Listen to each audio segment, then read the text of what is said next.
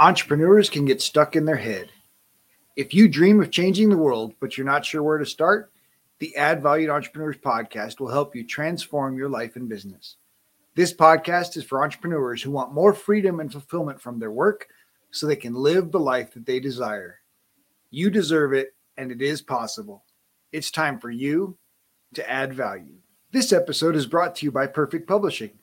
Perfect Publishing is a different approach to publishing a book. Perfect Publishing is sharing a project of hope. We carefully chose heroes of hope who exemplify living a life they created through faith, hope, patience, and persistence. No matter what page you open to in this mini cube of hope, you will find a leader with a big heart. You see, you are not alone. The authors may share similar challenges that only hope and action could resolve. Get your free ebook at getadoseofhope.com.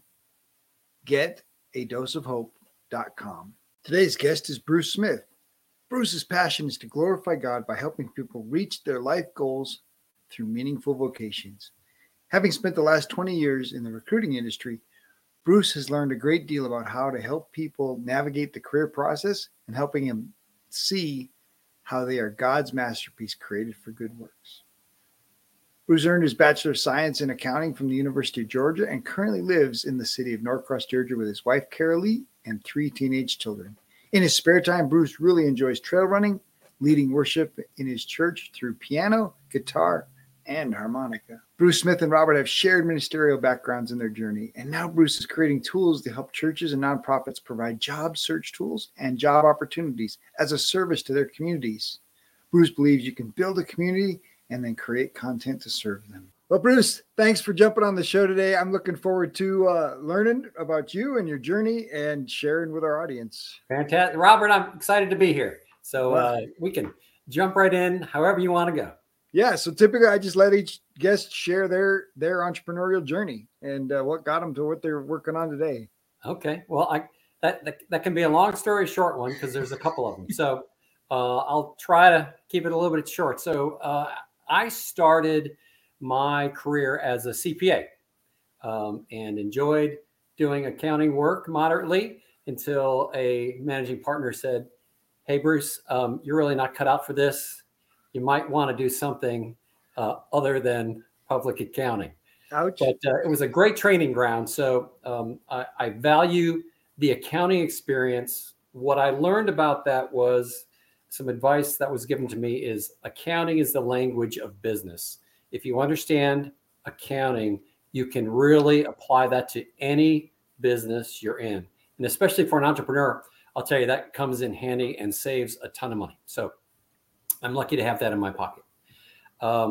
So when I left public accounting, I actually started a company was in phone cards. So we were basically selling time on those little debit cards, right?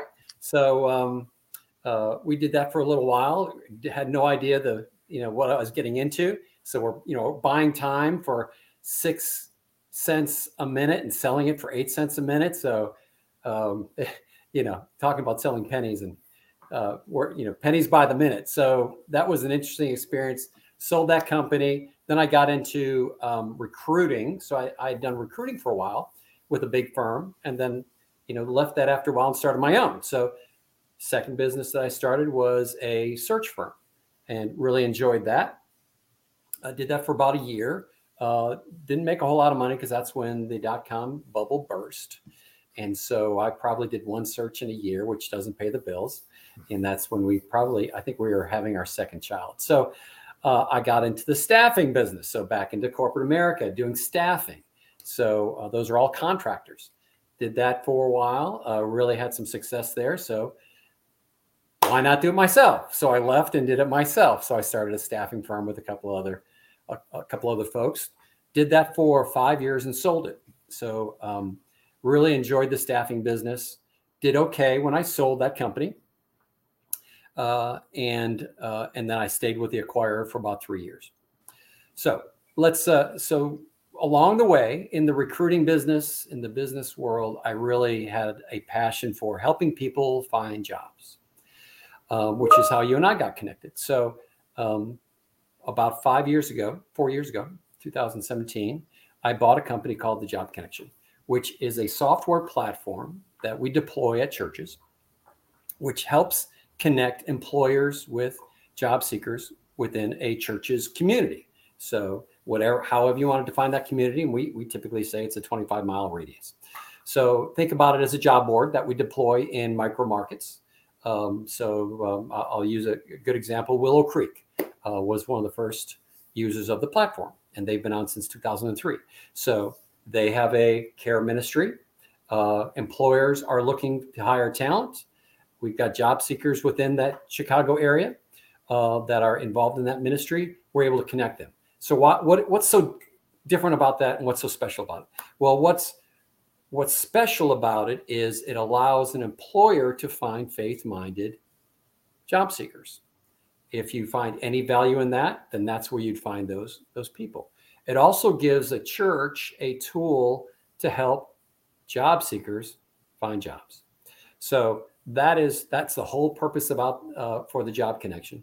And we deploy that at churches all over the country. So I've been doing that basically on the side for the last 5 years and just loving it. So it taps into my passion for helping people find jobs. It taps into my passion for technology, which I just love technology.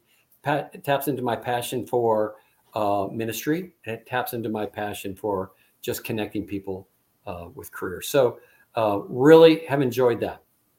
Now, what I would say about that is the fact that it has tapped into all my passions really makes it a meaningful entrepreneurial endeavor. So I've realized, so I'm 58 years old, and you might want to cut that out or leave it in. I don't know what you want to do with that. But so I'm a little old to being an entrepreneur. But the thing that I've learned is there really isn't enough money to motivate me to do something I don't want to do. Right? It's just not important to me. Life is too short, and I've got so many other passions and some other things that are more important to me than to burn my time for money. So I enjoy making money to follow my passion, but not just to waste my time or to spend my time. So that's kind of how I've landed to where I am today. And what I also do is I advise people, and this is just a side note, if you're like over the age of 50, it would be a good idea to find an alternative form of self-employment. So you might be in a great job, and that's fantastic. But the older you get, the less employable you get.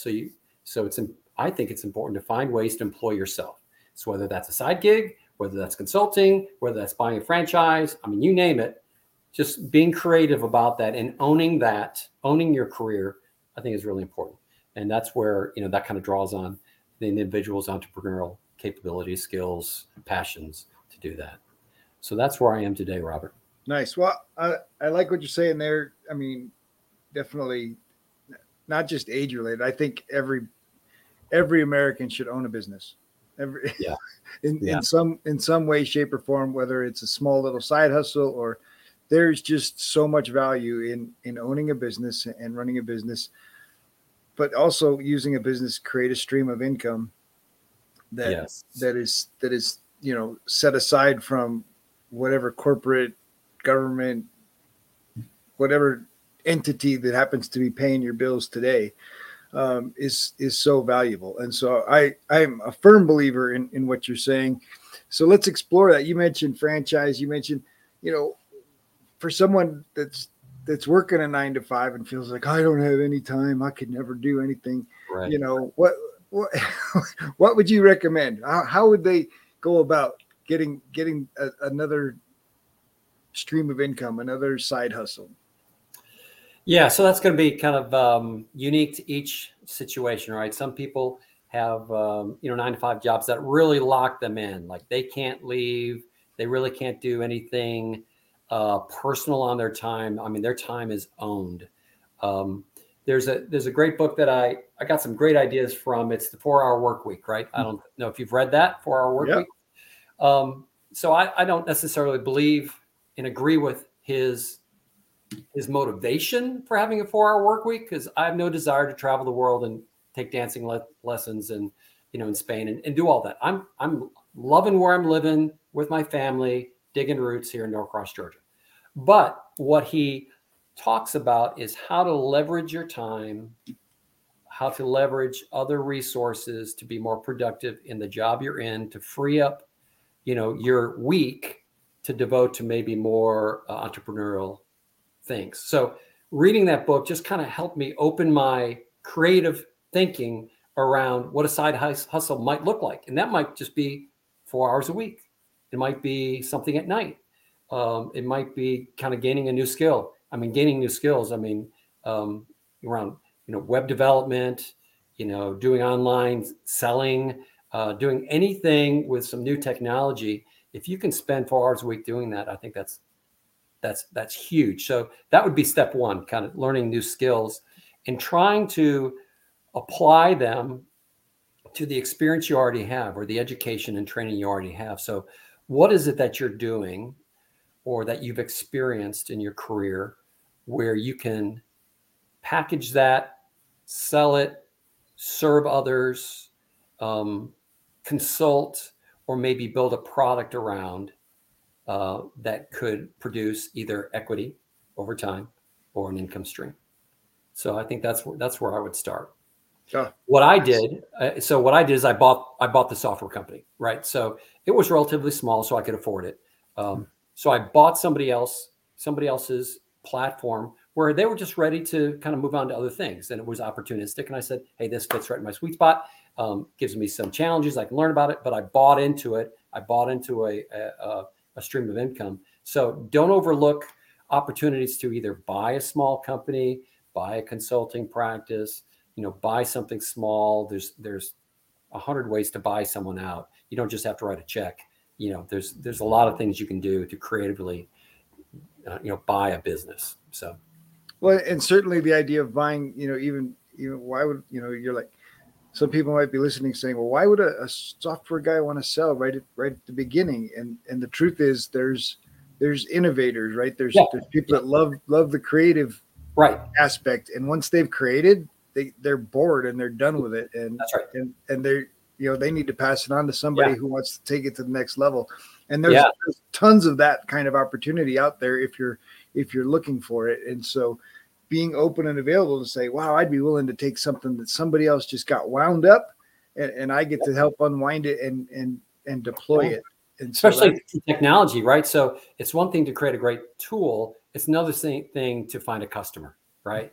Two very different skill sets. Just because it's a really cool tool, if nobody knows about it, nobody's buying. So if you have selling skills and maybe not technology skills, find somebody who's already built it and you sell it, right? So that's something. You may have a great idea, but if somebody else has already built it, just buy it, and you can be the sales engine for that or the marketing engine, which is a big deal, right? There's a lot of technology people out there that do not want to pick up the phone, right? They just want to stay in the dark and develop, and God love them. But there's a big need for someone to sell. In our world, we say nothing happens until somebody sells something, right? So, well, or you put it out there, right? I mean, you got to put offers out. You got to Seth Godin talks about shipping it, right? You got to ship it. Right. If you're not shipping it, if you're not putting, if it's not getting into a customer's hands in some way, shape, or form, it's not a product. You don't have anything. That's right. That's right. Right. Absolutely. So challenging. So obviously, a lot of what you've done, a lot of your experience is based around connection and the value of connection. So let's dig into making connections, and then I hate the word using connections. So I want to think of just adding value to connections, maybe on your side, right? Giving back to the connections to continue building relationship, but just the power of relationship in business building. Yeah. So, back in, I'm trying to think back. I've kept a digital Rolodex as long as I can remember, and I never delete a name. Now my laptop might delete a name, but I've never deleted a name. So even before LinkedIn came out, and I had a Palm Pilot, and then I had whatever, a BlackBerry, and so I've kind of been relentless about keeping track of people that I meet. And so I meet Robert, and I say, okay, met Robert at Wendy's, and he works at some supply. I don't know. So I just kind of put notes in there. So when I see Robert, I'm like, Who was Robert? Oh yeah, I met you at Wendy's, and you're the guy that does something. Anyway, but so in the recruiting business, relationships are everything. So everyone's either a future customer or a candidate. That's the way I think in the recruiting business. And I would also think about that in kind of anything else I do. Everybody I meet is could either be a future customer or a candidate. So someone that I sell to, or someone I don't say buy, but I can support. I can be part of a solution. So that's how I approach relationships. And it's for me, it's the long game, right? I think in terms of marathons, not sprints. So you and I, Robert, this may be the first time we meet, but I've always been surprised after 58 years of living, how those relationships come back around. And they inevitably do, right? Out of the craziest places, suddenly Robert shows up. What a small world. We have that relationship in place, that is shared experience, and we can go from there. So, and I don't think there's anything wrong with reaching out to people that you've met and asking for help, right? People love to be asked for help. But as long as you're transparent and say, look, here's what I'm trying to accomplish. I'm in this new job and I'm trying to learn more about how to sell the software, or I'm starting this company and, I haven't figured out all the answers, right? So, but I think you might have some answers for me. So people love being asked for help.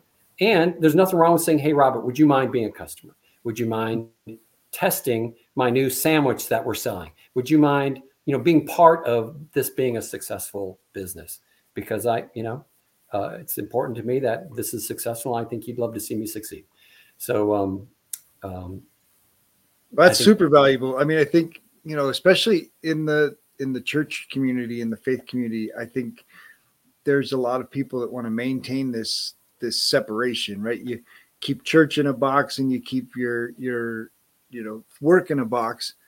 And then there's entrepreneurs that are keeping their work in a box. Yeah. But they've got a network of 100 people in the church that know them and love them. That's but right. They don't have any idea what they do. Yeah, that's right. That's right. So, yeah. So and I think some people, look, people are different. So if I reached out into our church, the church I go to now, and asked for help, right? And if it was for my work, some people embrace that, and some people might be, I don't know about offended, but they'd say, I don't know if I want to do that, right? So, and either way is fine, but you got to put yourself out there. I agree. You've got a community of people that love the Lord, they love you, and why wouldn't they want to help you?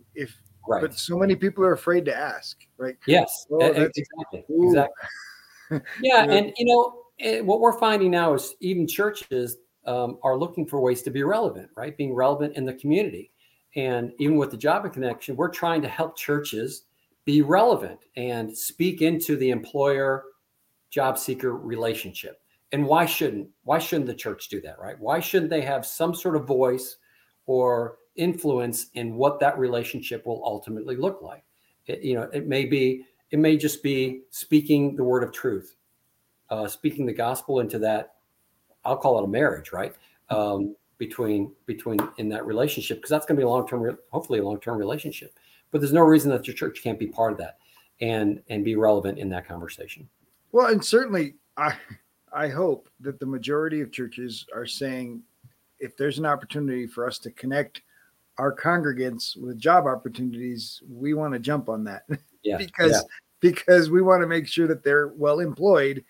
Yes. A, because they take better care of their family if they're well employed, but B, they can take better care of the church if they're well employed. And so how's that not a win-win, situation for the church family, and for employers that are looking for people, that are going to have a different level of commitment and a different level of faith. And that's not to say that everybody in the church is going to be a perfect employee, but I think your odds are increased if you're looking for a certain group of people that this is the place you're going to find them. That's right. And, work is a redemptive act, right, Robert? So, that's what, God created us and called us to work the earth. And so just the very act of work is redeeming the world, redeeming our communities, which is, such an amazing gift to have and an amazing calling. And it's what we do every day. So I'm starting to read a book now. It's called Total Truth, and an amazing book. And in the front of it is a quote by Francis Schaeffer, where he says, and I'll botch this, but it says something like, Christianity is not a list of truths. Christianity is truth. So it's not a list of great ideas and some great philosophy. It is truth. It's total truth. And it covers not only Sunday, but Monday. So what we believe and act and how we act in church should be exactly what we believe and act on Monday when we're working.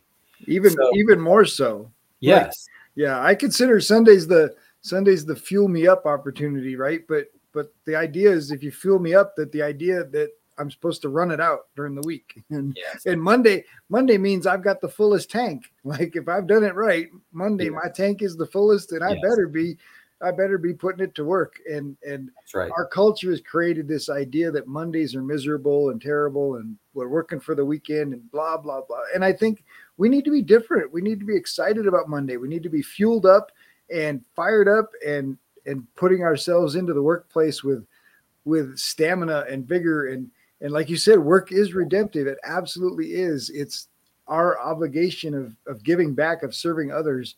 And I tell people all the time, if your work isn't satisfying, if you're not finding joy in the work that you're doing, pull the cord. The little bus, I'm an older school, so the bus has always had these little cords next to the window. And when you pulled the cord, it rung a bell and the driver hit the brakes. That's right. And you can get off the bus. Yeah. And you can find a different bus to get on. And there's too many people that feel like they're stuck and they don't have options. There's so many options. You can create so many options in this country. And even now in the middle of a recession, when all of a sudden it feels like nobody's hiring, they're still hiring. There's still jobs. Yeah. McDonald's, I just saw a sign on McDonald's said up to $19 an hour. Yeah. Good gravy. Yeah. Like, that's crazy to me. Opportunity everywhere. But absolutely. But specifically for the entrepreneur, what a great creative, redemptive opportunity. So for the entrepreneur, it's a pile of dirt, right? It's not a garden yet. It's just a pile of dirt. And you've got to figure out, what kind of seeds am I going to plant? And how am I going to fertilize that? And how am I going to grow the best kind of fruit I can grow, the best kind of vegetables, right? That's the entrepreneurial walk and experience. And it's full, if you look at my garden, full of weeds.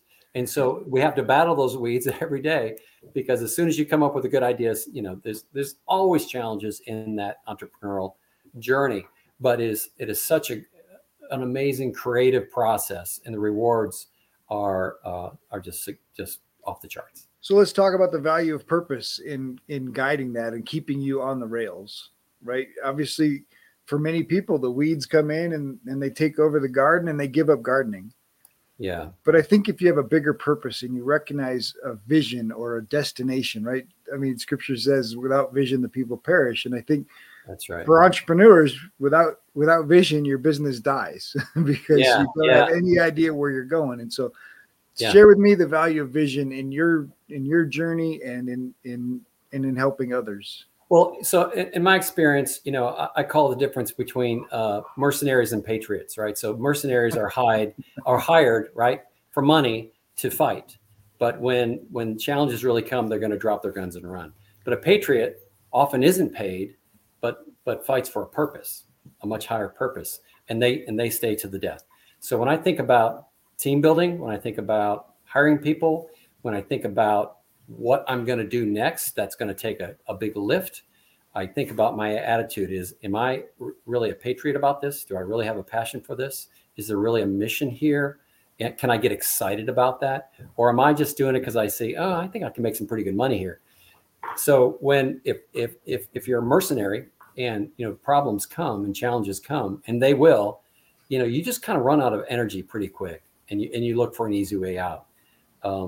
So yes, passion, mission, purpose, vision, big words that are easily thrown around, but without those being quantified and kind of understood and kept right in your field of vision. When those challenges come, when competition steps in, when you lose a great employee or a partner, when you lose a big deal or you lose a client, or you're, for me, when my site gets hacked again, when those things happen, if you don't have, a way to step back and say, okay, why am I here again? Why did I get up early? Why did I stay up late? Why am I chasing this thing? Why am I just breaking even? Because I have a bigger purpose and a bigger mission, and I have people that I'm serving and that will miss me. Hey, so Seth Godin, will they miss you if you're gone? Right? Yes. So there are people out there that will certainly miss me if I'm not in the marketplace doing what I'm doing. So yes, mission, purpose, vision, values, all very, very important. Well, what a great example, mercenaries and patriots. Like I'm a huge history buff, love war, served in the military, and so that definitely struck a chord. And it's like, well, why haven't I been using that? Like that seems so natural. Yeah, you got it. I'll take the TM off that. You can use it anytime. Man. And then of course Seth Godin's "Will They Miss You When You're Gone?" In ministry, that was always one of the powerful things, and will they miss the church if the church just disappears, right? And you talked about churches are trying to be relevant, and it's just as important for entrepreneurs to be relevant. And the difference, I guess, is the church can survive a little bit longer in irrelevance because of it, depending on the support structure, right? And things get passed by for too long. And I think, entrepreneurs quickly find out that they have to be relevant or they will not survive because they won't get paid. Exactly. Oh. Awesome. So good. All right. So that was kind of a marketing. We'll lead into marketing. Obviously, you've got a two-sided product, right? I mean, a software product that you deploy through churches. That's right. But then you serve two sets of clients through the church, right? The job seekers, people looking for jobs, and of course employers who want to put job applications out there. So let's talk about the value of marketing and what your marketing really is about. What's the message that you're really putting out there? Well, for the church, when I'm speaking to a church, it's more about helping them be relevant, but also serving their job seekers in their community that are reaching into the church and saying, "Hey, I need help. I'm reaching out to church. I don't know what to do. I can't pay my rent next month. I've lost my job." And oftentimes the church doesn't have an answer for that other than, maybe supporting them financially. Great. But they don't have a way to help them fish, particularly around employment. Right. So it's kind of hit or miss. And most churches kind of struggle with that. So what our tool does is it gives a church a place to send job seekers and gives them a way to interact with the community that wants to interact with them, right? So the job seekers and the employers that are plugging into our sites are self-selecting in. So a lot of like-minded. I can't guarantee that a job seeker's a Christian. I do think they're faith-minded because they're showing up. I can't guarantee an employer is Christian. Actually, there's no such thing. There are people, but right. But I think they're faith-minded because at least they certainly see value in engaging with the church to help solve the problem. So that's my conversation with a church and what the platform does. And then when I reach out to employers, I mean, that's, think about Monster and Indeed and, Career Builder, all those companies, everybody's an employer, right? So it's really hard just to target. So when it comes to sales and marketing, sales is me selling to Robert. Marketing is me selling to the world, right? Is messaging.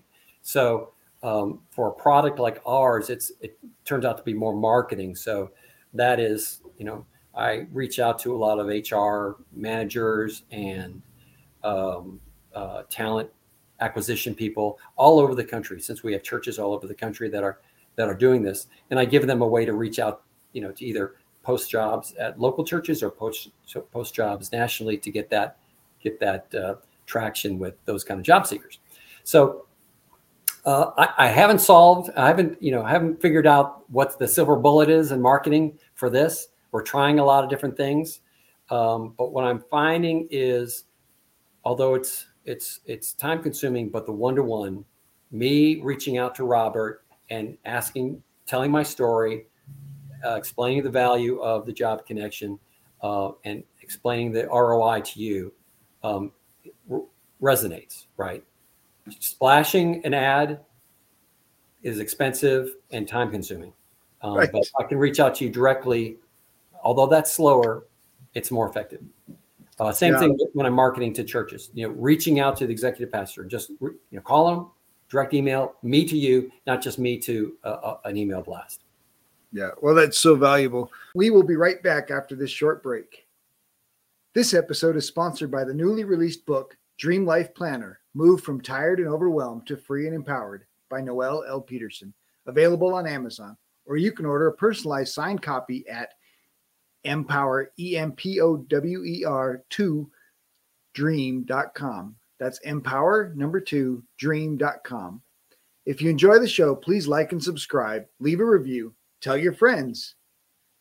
Welcome back. Let's get back to more greatness. I mean, I assume, and just based on what you're sharing now, the biggest challenge is making sure that once a church is buying into this and using it for their congregants, is making sure I've got enough jobs within that 25-mile radius to make this worthwhile for them. Right. That's right. So we help them with that. We help the church kind of get the word out. We have plenty of jobs to have posted on there. So that's typically not a problem. Good. But yeah. But I understand that. I mean, especially for entrepreneurs, they have a similar problem, right? They've got the whole world telling them, well, you need a website. Well, you need SEO. Well, you need, to post on Facebook. You need to go live. You need to pay for Facebook ads. You need to pay Google ads. That's right. And just all these different things. And I think the reality still is a face-to-face, a handshake, a phone call goes much further down the road than any of that stuff that everybody buys into and does because they don't want to pick up the phone. Yeah.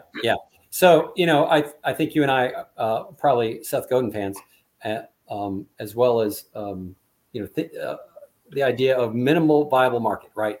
So focusing in on what's the minimal viable market and not trying to rule the world just yet. So just finding, think about, okay, so what I'm doing, minimal viable market, it's just churches. So I don't need a lot of churches. I'd love to have them all, but there's 320,000 churches in North America. There's 40,000 in Canada. Wow. I have a fraction of those. But there aren't many people like me or companies like us or software like this that's directing to that minimal viable market. So all I care about, all I want to do is reach those churches. I don't need to expand into nonprofits so much or anything else. I'm trying to stay focused on churches, same message. I think there's value in the energy and the momentum of, hey, we've got this curated group of customers, and we're providing the same kind of content and we're connecting them, right? So part of what we do is we connect executive pastors and churches that are already spread out all over the country. They have no idea what other churches are doing to help the unemployed. So we connect them, right? So they can talk. And so when I'm creating a tribe, again, Seth Godin, Tribes, great book, is, how do you create a tribe and then kind of be the curator of content and value to that tribe? And that's what we do. So good. Yeah. I mean, and that's the challenge is I think so many people are afraid to niche down to that minimum viable group. Yeah. And the real value in that isn't what they do as a group. It's the language that you start using more regularly, more consistently, and the language that they hear automatically because it matches up with them. Right. And then you start attracting that minimum viable group, and guess who comes with them? The group that's right around them and close by them. Right. And so entrepreneurs need to hear, wait, it's okay to target, all the way down to Nancy, who makes exactly this and who does exactly this and walks her dogs on Tuesdays at 2:00. Absolutely. And the more narrow that you can nail it down helps your communication. It helps you speak to that client in the language that they're listening to. And and you attract more people than you're out there trying to find anybody with a credit card. Right. And it's easier to tell the story too, right? So if instead of having to think, well, okay, this is, I'm not talking to a church, I'm talking to something else, right? I have to change my story each time I talk to a different customer, right? If I'm talking to the same, I'll use tribe of customers that all have the same kind of profile, I can tell the same story, and my marketing message compounds. And there's a whole conversation that's going on that I'm unaware of, of those potential customers, because one will hear the message and say, not for me, but it could be for my friend over at this other, in my case, another church or entity that it would really resound with. So that concentration of similar buyers, similar message, I think is very valuable, especially at the beginning when you're building a company. That's so good. Well, and that leads to the idea of authenticity. I think the online space, it's so easy to try to pretend to be somebody else. And I think obviously you and I both come from a background where we want to be authentic. We want to put our true selves out there.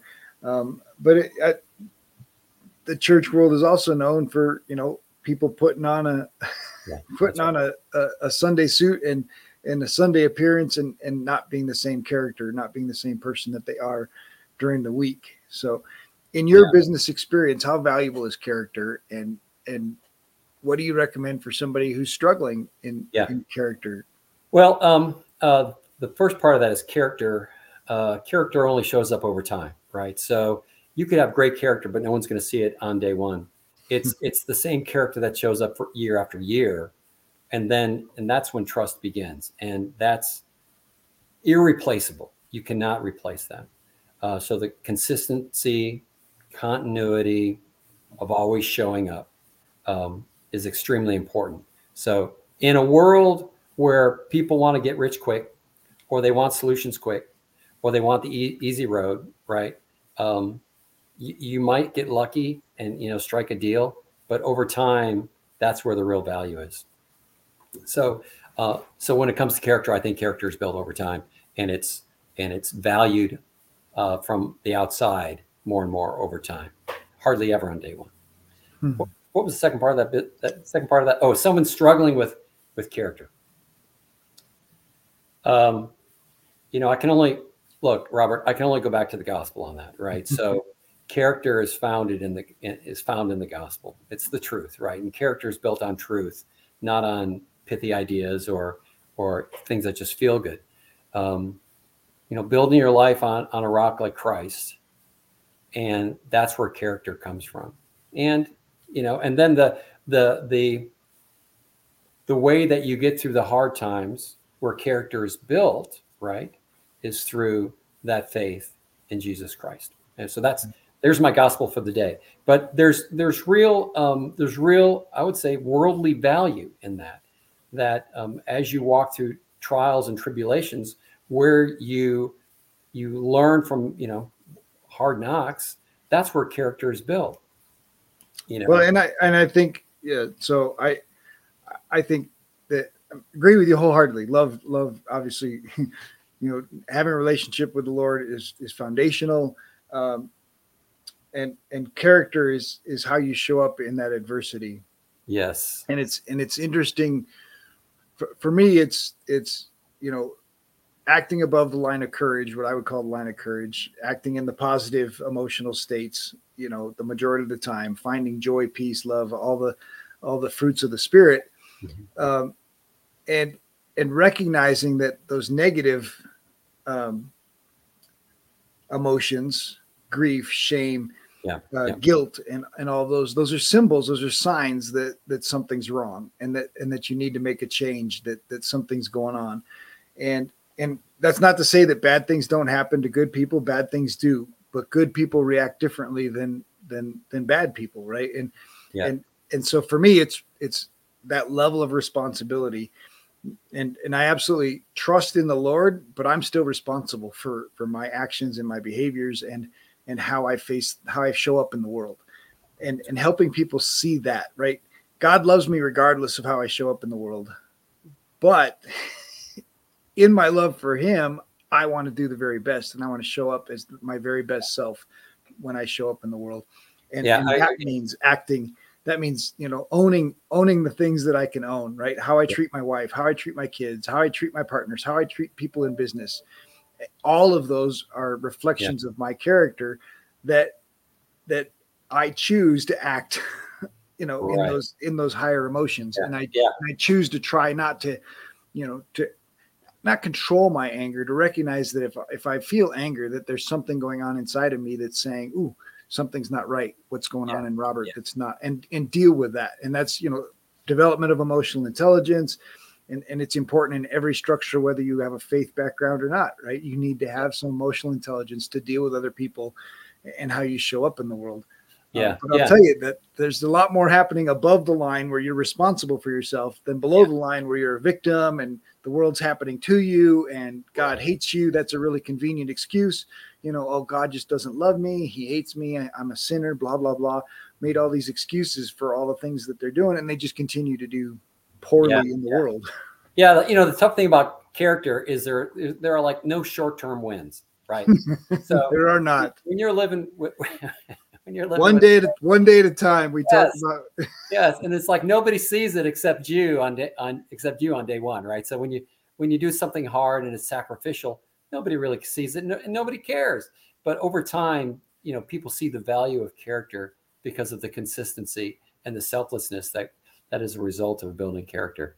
So that's what makes it so hard to kind of do that over. And some people just take the short way out, right? So I've always believed that it's easy to get rich.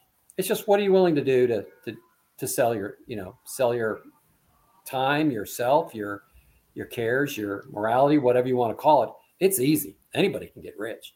But it's doing what, God has called us to do. And whether we get rich or not, we're in God's sovereign hands. So, well, there's tons of forms of wealth, first of all, and financial wealth is only part of it, but relational wealth is far more valuable. Oh, yeah. And how you choose. The great thing I think about the kingdom is that you can choose to get financial wealth by serving other people, by helping more people, and it can be win-win situations where everybody benefits. You're not taking away from anybody else. You're adding value to them. You're receiving financial value in return, and everybody is benefiting. It really, there is a place in this world where everybody wins. And some people in the cutthroat corporate world would tell you, oh, that's not possible. Or if they have a scarcity mindset, they think, there's all these limitations on it. But I simply just don't believe it. And one of my best examples is my daughter was trying to get her son to hug me and my grandson to give me a hug. And she's running over saying, I'm going to take Grandpa's hug. I'm going to take his hug. Yep.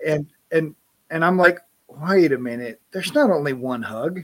There's an unlimited number of hugs. As long as I'm breathing air, there's hugs available. And so there's an abundance of hugs.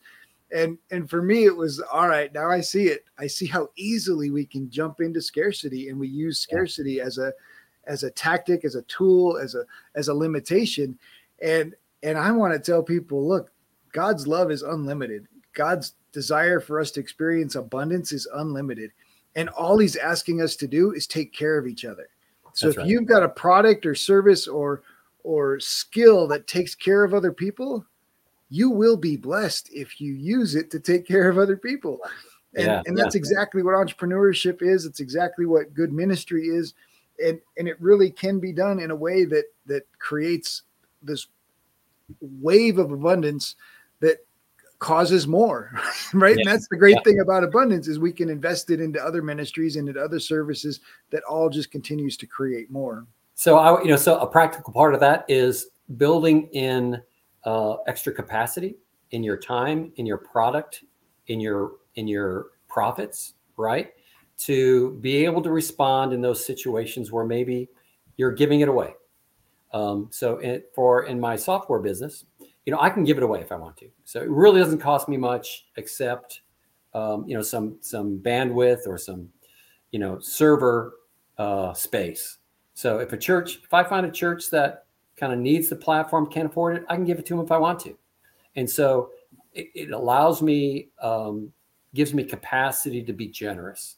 So I would encourage an entrepreneur that when you're building a company, building a service, whatever that is, that you don't live it so razor thin on the margin, that there's something that you can give away when the opportunity comes up.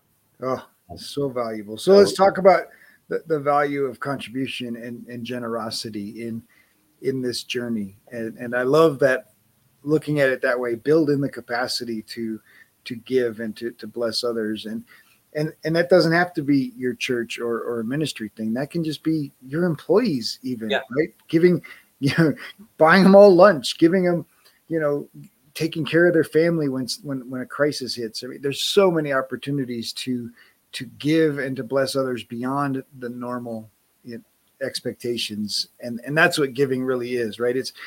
It doesn't have to be sacrificial. It can be planned. I plan my tithe. My wife and I plan our tithe. We've been doing that, for 30 plus years that we've been married, and anything that's above that, we have opportunities to give above that. And we love to create that. And so I love it that, in your company, build in the extra capacity to give when the opportunity presents itself. That is an outstanding plan. And all companies should have that, regardless of faith, regardless of, this is a, well, I'm going to say it's a spiritual law, but it's just a law, a universal law. It's a natural law that giving, putting money out into the world, putting your time, talent, and treasure out into the world for free, brings it back around. It puts it into the flow, and it causes that flood, and money flows like spirit. Money is a very spiritual tool, and very few people start to recognize that and see it that way. But even Jesus talked about the parable of the talents. He talked about putting it out there, putting it to use. And the one guy that buried it, he said, the least you could have done is put it in the bank so it earned interest. Yeah. And he wants the money to go to work. Put the money to work. It's designed to work. It's a tool. The tool doesn't do any good stuck in the toolbox. You got to take it out of there and put it to work. So I love that. So thank you for sharing that. How has giving been beneficial for you and your company, for you and your family? I'm sorry. Say that again. How is giving? Generosity? Yeah. Well, listen, I'll be honest. I struggle with it, right? So when times are tough at the Smith House, sometimes I really struggle with being generous. We've been, I think we've been generous. I think we sometimes get challenged with, we've got financial pressures here. I got 3 in college, and starting this company on the side, and my wife has her own business. So I would be less than honest if I said I'm, always more than generous and I'm above the tithe. But trying to stay consistent and faithful to that.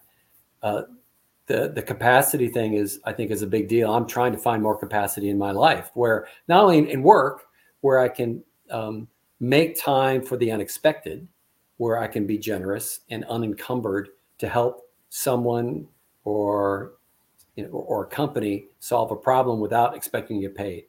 And also I'm trying to build that into my personal life, where I can be available if someone just shows up unexpected. And I know these days in our world, we don't like any unplanned minutes. We make sure that my calendar is blocked for a reason. This is my work time. This is my play time. This is my family time. And I'm sleeping after that. So it's hard to kind of bake in some capacity for generosity and availability. And I'm trying to do that. But, the funny thing is like, well, I'm trying to bake in availability in exchange for what? Well, actually nothing. It's just nothing time. You get nothing for that. You're just supposed to leave it open that, if someone needs you, you're there. Like, yeah, but I think the idea of it's nothing time comes from a pretty narrow view of our time, right? Or so tightly controlling our time. When, man, if you've got space in your capacity, I love that phrase. If you've got capacity so that when you walk to the mailbox and you see the neighbor, that you can not just, wave, that you can actually say hi and have a conversation and find out how they're doing. Man, there's so much value in that. And people are just longing to be listened to and have an opportunity to tell their story. And if you don't have the capacity, for some listening, that capacity applies to their kids. Yeah. Yeah. right? They're working at home. They're sitting at their desk. They're there 40 hours and maybe 45, maybe 50. And every time the kid comes up and pulls on their shirt sleeve and says, now mommy now daddy, can we do something? And we turn to him and we say, oh, just busy. Well, we're just busy. Yeah. You Yeah. know, we got to stop being busy, because busy is a waste of whatever, and say, no, you know what? This Zoom call goes until 2:00, and at 2:00 I got 10 minutes. We're plugging it in. We're doing something awesome, and Yeah. and have that capacity, because you're right. Generosity of our time is probably far more challenging for most people than generosity with their money. Yeah. There's so much pressure in life to optimize, right? You got to optimize all your time. And listen, Robert, that's funny. There'll be times when I know I've got mail outside and I can see from here. And if a neighbor's outside, I'm like, I'm just going to grab the mail and get back in because I got to get on a call or got to do something, right?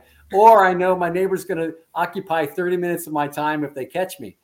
I have the same kind of challenges I think the rest of the world does, and it's and today more than ever, our neighbors need to be heard, yes, right? And so why can't we just bake in that 30 minutes and just plan it, right? Man, I got to get up 30 minutes earlier because I know I'm going to talk at that mailbox for 30 minutes, yes, and make that happen, because on the one hand, it feels like, oh, that's just, it just doesn't fit any of my categories for scheduling, right? Yeah. But on the other hand, it adds so much value. Yeah. Hey, so a real practical response to that is a book called The Common Rule, which is a fantastic book, but it gives, especially in the age of distraction and technology. So gives some great suggestions around how to manage your phone, because your phone is not neutral, right? It is fighting for your time. And there are people that are being paid,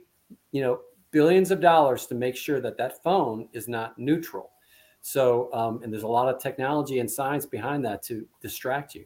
So there's, it's a great book about, spending time with, scheduling time with people for meals, scheduling time without your phone, scheduling time to be available, to be one-on-one with people.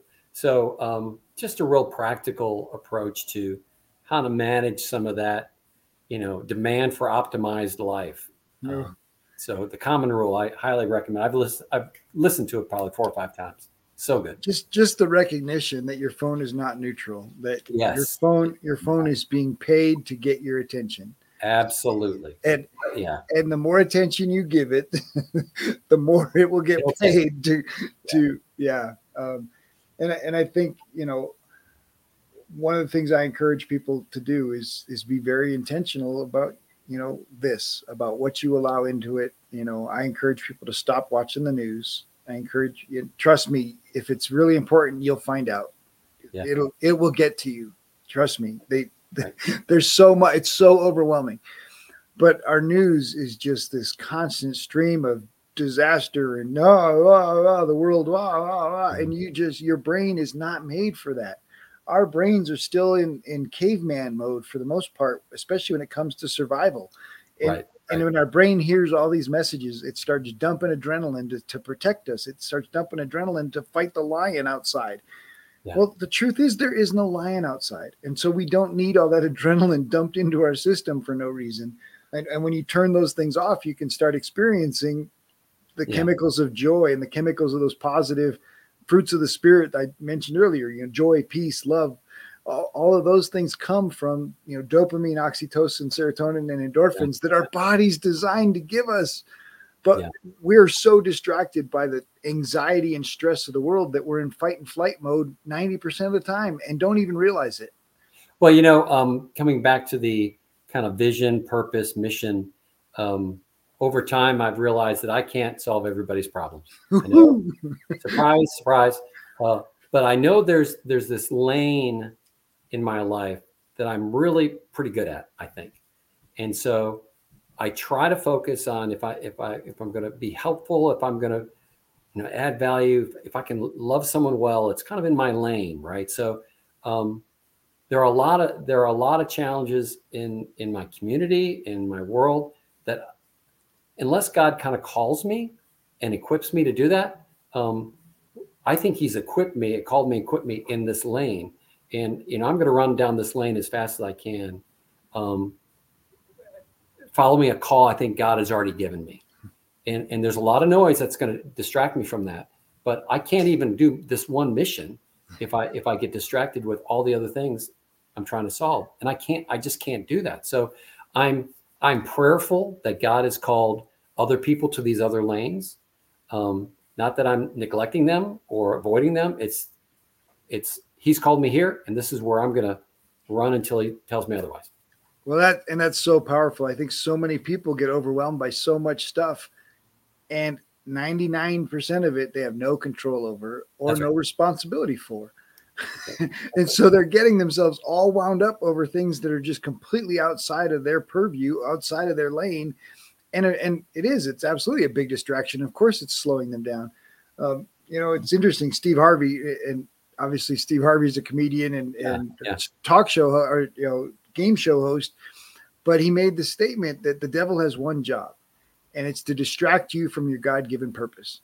And if you found your purpose and then find out all these other things are just pulling you away from your purpose, that's the devil. He's distracting you with all this chaos to stop you from running down your lane. And so that's so powerful to recognize, look, I got this lane and God's called me to this, and I got to trust that God's calling other people to take care of, Ukraine and all these other things that are going on, because I have no influence. Those lanes, I have no power, right? I have no voice. I don't know anybody that's working over there. I can't give them a call and say, hey, let's fix this. If God wants me to fix that, he's going to make all those things happen. He's going to give me the relationships. He's going to give me the connections. He's going to give me the responsibility, and he's going to give me the calling that says, dude, this is it. This is your thing. And you're going to wake up passionate about it, and you're going to start making those connections to make a difference in that place. Well, Robert, that's the body of Christ at work, right? So, hope so. If I'm a screwdriver, right, please don't use me as a hammer. Right. Or a pry bar. It doesn't work. That's right. I'm a really good screwdriver. So, but that I think that's a healthy view of the body of Christ is, look, I can give my money to Ukraine. I can give my money to a lot of different things. And I do, if I can, right? But with my time and my talents, my treasure, most of it goes in the lane that I think God has called me to. Well, and even in your giving, your giving could get spread out so thin versus being able to make significant contributions to significant things. Like I could give a penny to every ministry that I've fallen in love with. Yeah. but the truth is I can focus on the one or two that my wife and I are committed to, and I can make significant contributions that'll make a difference for that ministry. Right. And that's okay. Yeah. I can count on other people to make a difference in the other ministries that they've been called to. So that's so powerful. Yeah. All right, we're gonna switch gears a little bit, Bruce. What was your most memorable date with your wife?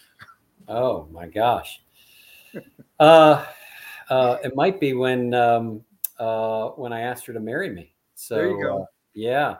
So try to make a long story short, my roommate at the time was a pilot. I had extra. That's convenient.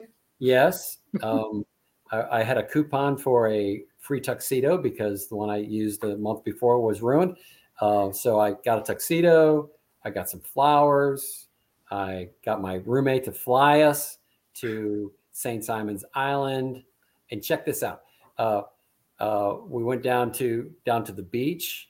And as I proposed to her on St. Simon's, fireworks started coming up from Jekyll Island, which was pretty crazy, which I had nothing to do with, but we were able to enjoy that. And then fast forward, Robert, check this out. Fast forward 9 months later, I went to this Knights of Columbus meeting, right? Knights of Columbus. I have nothing to do with them. Somebody dragged me along for some luncheon, and I'm sitting there eating rubber chicken, listening to the treasurer talk about their annual meeting that they had in Jekyll Island that was capped off by fireworks.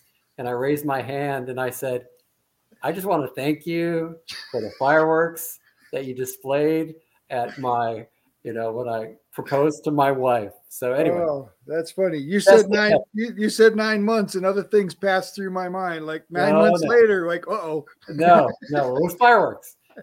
Anyway, so that's my best date ever. Very good. That's pretty good. All right, Bruce, what's the big dream? The big dream. Wow. You should have told me before you're going to ask these questions, Robert. No time to make it up. You just got to Yes. go with what your heart says. Yeah, the big dream.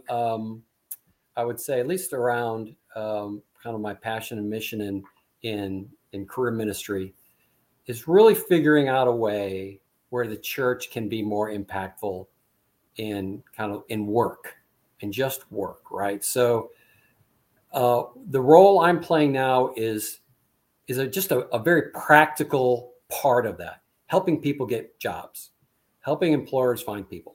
That's a very tangible, practical thing that we're working on.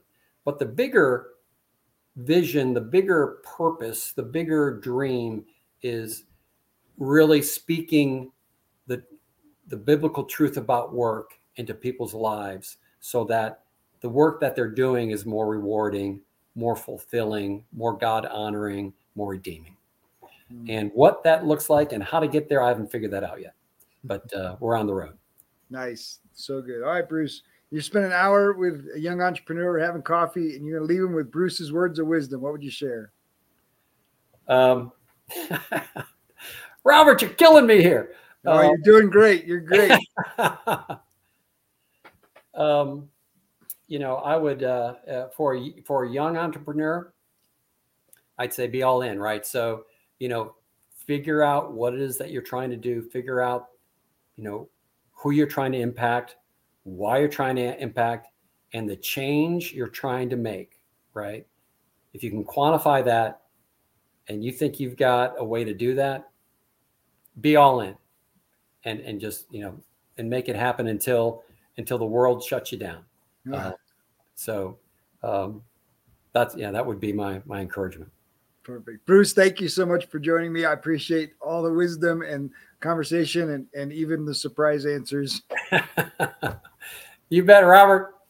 Great to spend this time with you. Thanks for having me. If you enjoyed the show, please like, subscribe, or leave a review. We have a free gift for you at addvaluemindset.com. That's addvaluemindset.com. We've collected some of the best mindset secrets shared by successful entrepreneurs on our podcast, and we want to give them to you for free. addvaluemindset.com. In our next episode, Marissa Shadrick and Robert discuss building a business, facing fear, and telling stories that matter. In a world full of noise, it is important that entrepreneurs be willing to share their unique stories and find their people, the people they can serve naturally and easily and help get the most effective results.